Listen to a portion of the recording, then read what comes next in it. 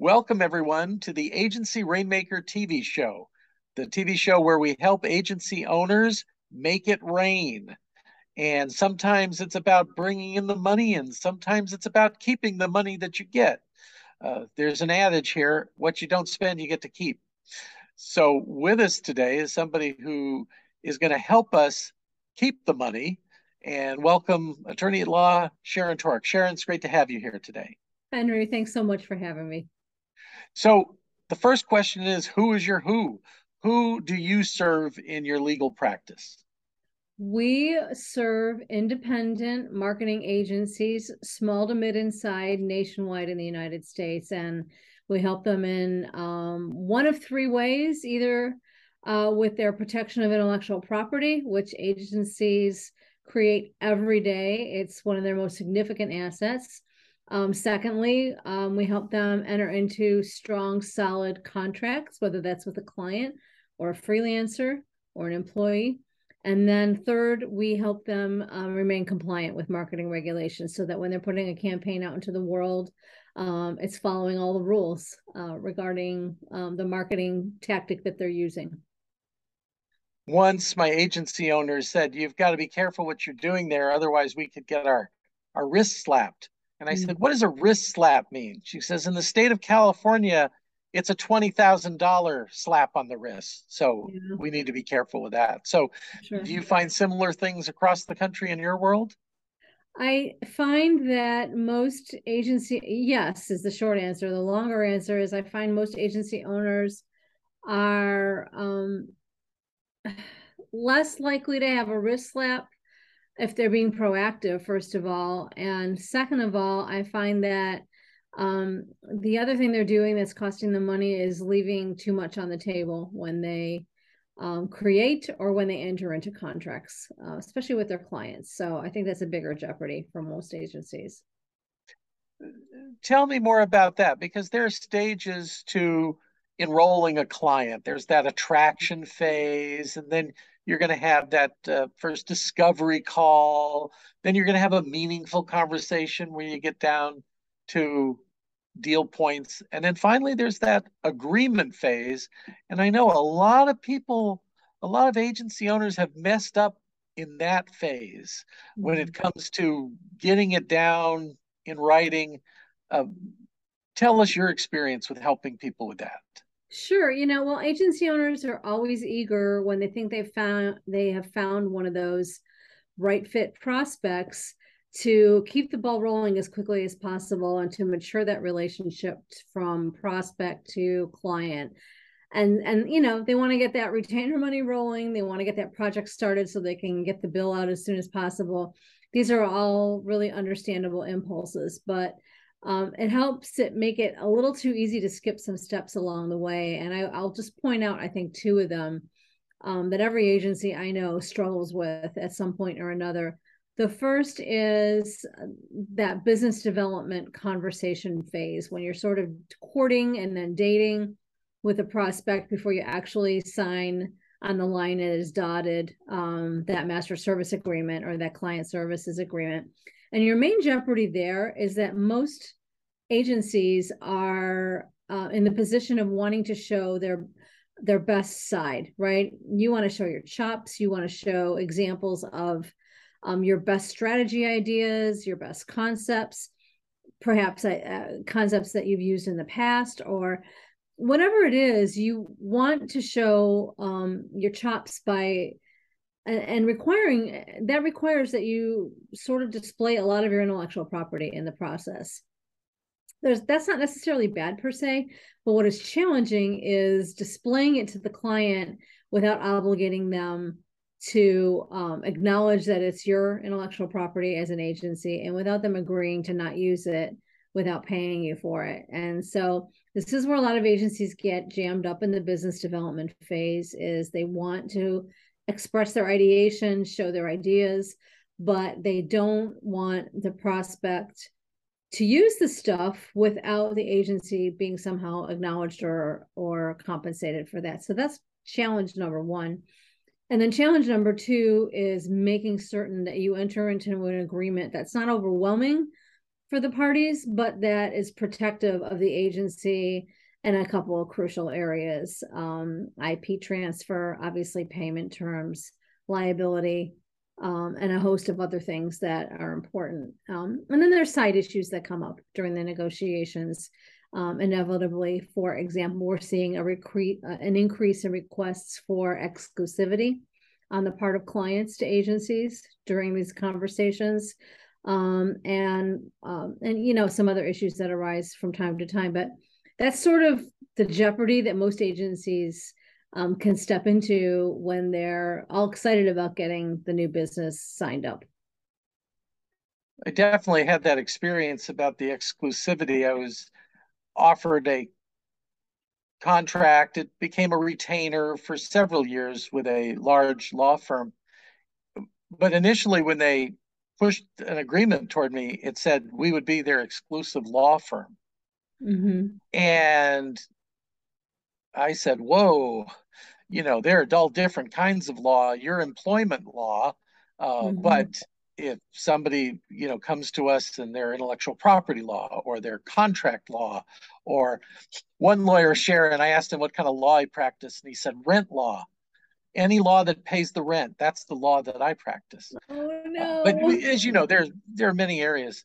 So sometimes you have to give pushback, right, in those negotiations. What are your Always. suggestions on that? Always, yes. When you're asked as an agency to consider exclusivity, first, let me take a step back and say it's your business decision as an agency owner to make. There may be circumstances in which it's a really great business decision to agree to be exclusive to a particular client. Perhaps they will be a big feather in your cap as an agency. Perhaps the size of the project or the account is really large and it will be financially meaningful to you and your business. But my position on this is your default, it should be no exclusivity as an agency. You should walk into the conversation with that expectation. If you're going to agree to exclusivity, you want to do two things. You want to extract as big a premium as you can from the client, whether that means the minimum annual spend under the agreement from the client, whether that means a term or other important provisions that suit your needs, or whether that means, some other things that might be beneficial to you from the relationship. That's the first thing. You need to extract premium pricing, rate premiums, things like that. Yeah. The second is you want to limit the application of that covenant as narrowly as possible. You want to make sure, first of all, it doesn't last beyond the term of the agreement. You want to make sure you limit it to as few categories or companies as possible. There are other things to do to limit, but the bottom line is you want to extract a premium and you want to narrow the exclusivity covenant as much as you can if you're going to agree to it at all, to start with. With that law firm example of mine, what I did was I settled on they could name two law firms that I would not work with as long as we were working together. So instead of every law firm in the country, and they had two that they, that was brand X for them, the evil empire. I worked with, well, I'll tell you, Petco once, I can say it, but I had to agree that I would not work for an intelligent pet company that was also a specialty retailer, not to be named here. So sometimes it's just one or two you can name. Sure.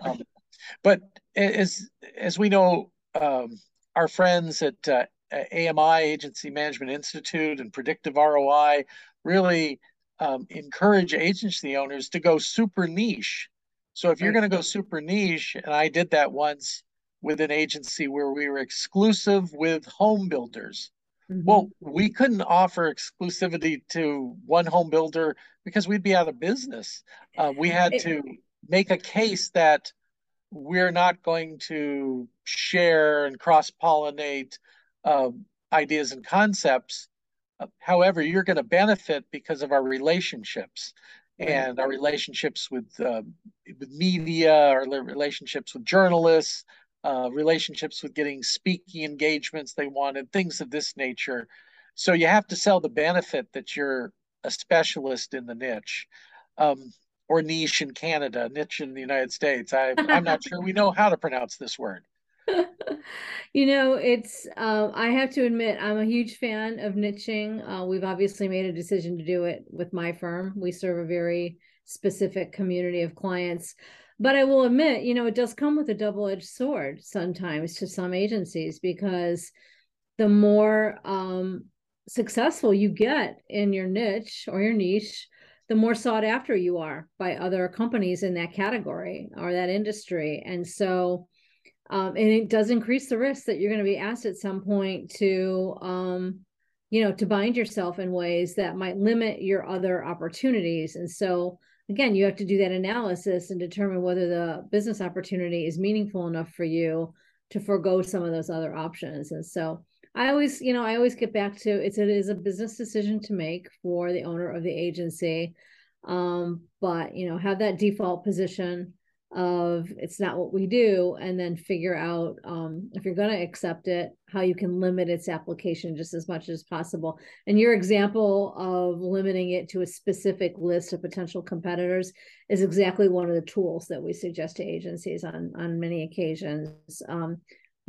Give us a list, client, of the competitors who you feel would be damaging for you, damaging to you if we were to also provide them services, and we'll consider them. Or in some cases, like huge CPG accounts where you've got like a Procter and Gamble or Unilever, and they have dozens and dozens and dozens of brands. Then you've got to really be specific, right, about whose business you will have to refuse if you work for a competitor. Right. If you're working on the Tide account, can you work on all? Or I don't know, some of these Procter and Gamble owns the competitive products and they sure do, and they absolutely do. And so, yeah, is it detergent or is it toothpaste? Which do you need us to stay away from? And so it can definitely be interesting. Yeah. You mentioned something else I found very interesting, and I wanted to pursue it. So Indie Books International is a marketing agency for marketing agencies. It's not a coincidence we're talking, because we serve the same market, small to mid-sized agencies. Mm-hmm. And one of our services is ghostwriting. And something we learned the importance of is a document that transfers the copyright and the ownership of the book. Because once we were writing a book, we had finished writing the manuscript, the client owed us one more payment and said, we've decided not to pursue this. And we learned that we had to go, oh, well, then we need to inform you that you do not own the content of that book yet, because you haven't made the final payment and we haven't given you the transfer of copyright. So could you talk about some other examples where that comes up for agencies? For sure. This is one of my favorite topics to talk to agencies about. I'm an IP lawyer by training. I have a passion for protection of intellectual property. It drives our economy. It certainly drives the financial fortunes of every agency, no matter what their size. And so you want to make sure that, just as we spoke a few minutes ago about the challenges of retaining your IP in a new business situation and making sure that it isn't disclosed in an environment that could put you in jeopardy of it being taken without you being compensated. Once you're in the relationship with the client, you need to make certain that any transfer of rights to the work that you create for them overall doesn't occur until you're paid. So it's exactly the scenario you just prescribed, where, oh, we don't want to make a last payment because we're not going to move forward with the project. Okay, well, but our contract is written to provide that you don't own any of the IP until you pay us for the entire job.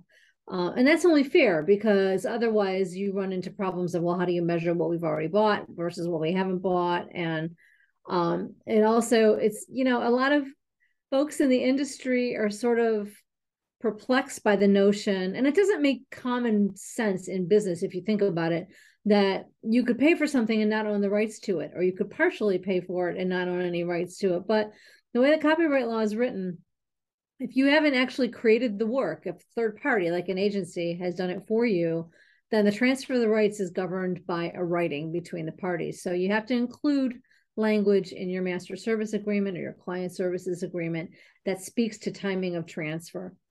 And not only that, but you want to make sure you have reserved in your agreement with the client the things that are never going to transfer to them, regardless of payment status.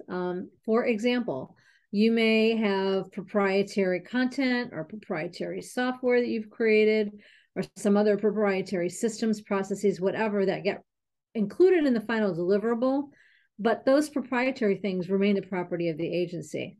So you want to carve out in your agreement any of your pre-existing work as an agency that you're going to be using over and over and over again for multiple client engagements. That belongs to the agency retains that. Additionally, another thing that people in the agency world don't often think of as an IP right, they think of it more as a publicity right. And I suppose it's a bit of both, but you want to carve out the right to be able to display samples of the work that you've done for publicity and promotional and business development purposes. So samples of work, logos and names of clients you've worked for, case studies that you want to build anonymously based on work and results that you've achieved for a particular client. Those are all IP rights as well, and it's important to address those.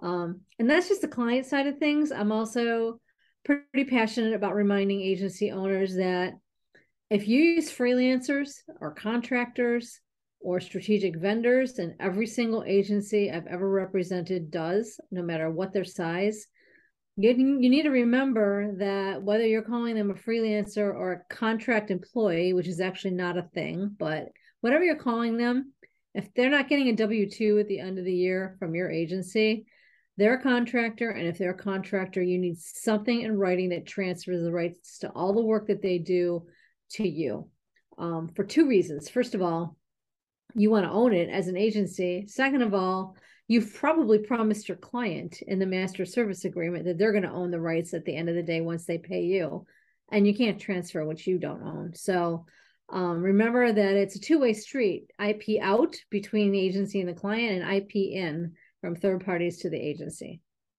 Let me tell you a horror story. Oh, I love horror Everybody stories. loves a good horror story. Absolutely. And with all our independent contractors, we do an independent contractor agreement and work for hire language in it. This was a client who came to me, and I won't give their exact name, but they were basically an association of law firms across the country that handled trusts and wills. Mm-hmm. So you joined their network, you paid money, you got access to documents and marketing materials. So they came to me and said, well, who would you recommend as the leading authority in this area? And I said, well, it'd be Professor David Maestra of the Harvard Business School, wrote these books. And he goes, yes, Maestra's very good. We hired him last year. And he said, well, what about for this marketing angle? I said, well, Jay Abraham would be good. And all this. Jay Abraham's very good. We hired him. And they had one more. And I said, if you know all these people, why are you talking to me? They said, we had to find the person who knew all of these people's work because we have a problem. We hired someone to write all our marketing materials, and we did not get an agreement or a transfer of the intellectual property to us. We had a disagreement with her, and she walked out, took everything, and formed a competitor. And now we do not have any marketing materials that we can share with our network of 100 law firms. Oh, boy. And so I rewrote, that was my job. I wrote everything, rewrote it so there'd be no problem with them using it. And they certainly made me sign the proper agreements on this. Yeah. At the end of the day, the CEO said, I'm afraid I made a big mistake with you, even though we've got this intellectual property. We may have created our competitor in you. And I said, can I be candid with you? And he said, you don't want to spend all your life working with just attorneys. And I said, your words, not mine. Yeah, Uh, but for basically, sure. I love Yeah. agency owners. That's who I really love. As a And lawyer myself, who can blame you? I totally understand that. yeah, And yeah, look, I mean, except for your talent, your IP is your most significant asset as an agency, and agencies create it fresh every day, and it's just it's a warehouse of money. It's a warehouse of money, and it can be monetized and sliced and diced in so many different ways. So to the extent, for example, that you haven't custom created it for any one client, it could easily be monetizable as a new revenue stream for you. It might be something to repurpose for another client. So you need to be purposeful as an agency, in my view. And I am passionate about this. So you need to be purposeful about protecting that, because I saw firsthand examples during the pandemic, for example, that agencies who were working with clients in distressed industries, food and beverage, travel and tourism, they had to think of new ways to make money. And some of the ways they did it was to use the IP that they had and create, lower priced packages, or create online courses, create online conferences, just take all these assets that they have and figure out a new way to package and put them together to make money, sometimes while they were sleeping. And yeah. not a lot of agencies were interested in doing that prior to the pandemic, because they're all caught up in their fee for service work, and they're kind of getting that way again. But I think that agencies who really think about this expansively understand the power of it. So I'm, again, pretty admittedly passionate about it. We have a common friend, Susan Beyer, who's with Yeah. Audience Audit and does research studies. And um, there are certain research studies you can do for a client. And if you do the deal right, you can sell that report across the industry to other people Mm-hmm. who are not direct competitors with your client, but would benefit from this. I saw this once Yep. where the agency's client was a skateboard company. So they did a lot of research into the adolescent buyer market, uh, Mm-hmm. and non-competing with skateboarding, but clothing and other aspects. That report became very valuable. If they consulted on it, they charged $25,000 to consult with a business on the findings of their research study. They did it once and they sold it over and over again. We have a client who is very, very proficient in natural medicine, and they create their own original research and monetize the research reports, in addition to providing fee for service work for their client companies. So yeah, that is just a perfect storm of industry knowledge, originally sourced data, and a way to apply it to a particular client community that can earn you money while you're sleeping. So it pays to be serious about it. Nice. Now, the next item is the intersection of, my marketing and law, Right. legal advice. Right. So you'll be very proud of me. I always say this to clients. The following is not legal advice. Please seek competent legal counsel before making any decisions. These are for Right. marketing educational purposes only. Void where prohibited by law. God bless the United States of America. Okay. So I give a disclaimer, but it's about their proprietary process, their problem solving process. When we write a book, I say most of the book should be about how you solve client problems and your process, because prospects find process comforting. You Mm-hmm. should name it. You should put a TM after it, and you should look into hiring an attorney to file it with the U.S. Patent and Trademark Office, uspto.gov. Mm-hmm. Um, and there's a cost and a fee. There have been stories where agencies have created these processes and didn't do any protections, and they're taught at all the universities in the land now, and many agencies use this and claim it to be theirs, and they've really lost the value of some valuable intellectual property that they didn't think it was that valuable when they created it. So What's your advice on getting, the going from the TM to the Circle R on Yeah. certain things like that? So, we just real quickly, we use a triangle approach to look at IP assets and IP portfolios, and agencies are no different. So, we look at content, which in your case might be the original process that you described.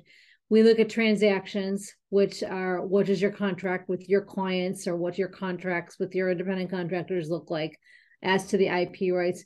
And then we look at brand. And that's the example you just referenced, where you've got a proprietary set of name or names that identify some of the services or products that you provide as an agency. So the more of those things you have, the more well-rounded your IP portfolio is, the more valuable it becomes, and the assets start pointing one to another, and each increases the value of the other. So in the example of branding of a proprietary system or process, the Patent and Trademark Office will not per se register a name or a group of words if it only identifies a system or process. You've got to show that you're actually using that name or phrase to identify something that's sold in commerce. So you need a service to accompany the process name. And if you put your thinking cap on, it's not hard to come up with a credible story about how you actually are identifying something that you sell. So assuming you jump over that hurdle, absolutely 100% endorse applying for any trademark to which you have the rights on a federal basis. And even to the extent you might not be eligible for a registration, one inexpensive / free way to identify to the world that you consider this phrase or name proprietary is to use the TM legend. And it doesn't have any legal significance other than to sort of put the public on notice that you use this brand consistently to identify this product or these services that you provide. So yeah, I'm a big fan. Yeah. Started out as a trademark lawyer, and I think that agencies have usually pretty good portfolios of branding that could easily withstand the Patent and Trademark Office's examination to become registered trademarks. One more horror story in that because we publish books and you can't copyright or trademark the title of a book.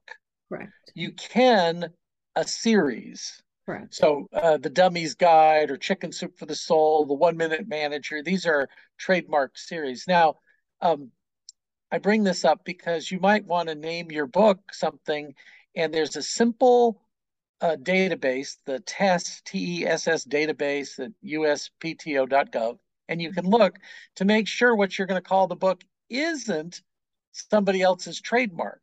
Mm-hmm. One of our clients said, well, this really won't matter. I'll just go ahead and use it. They're not going to mind.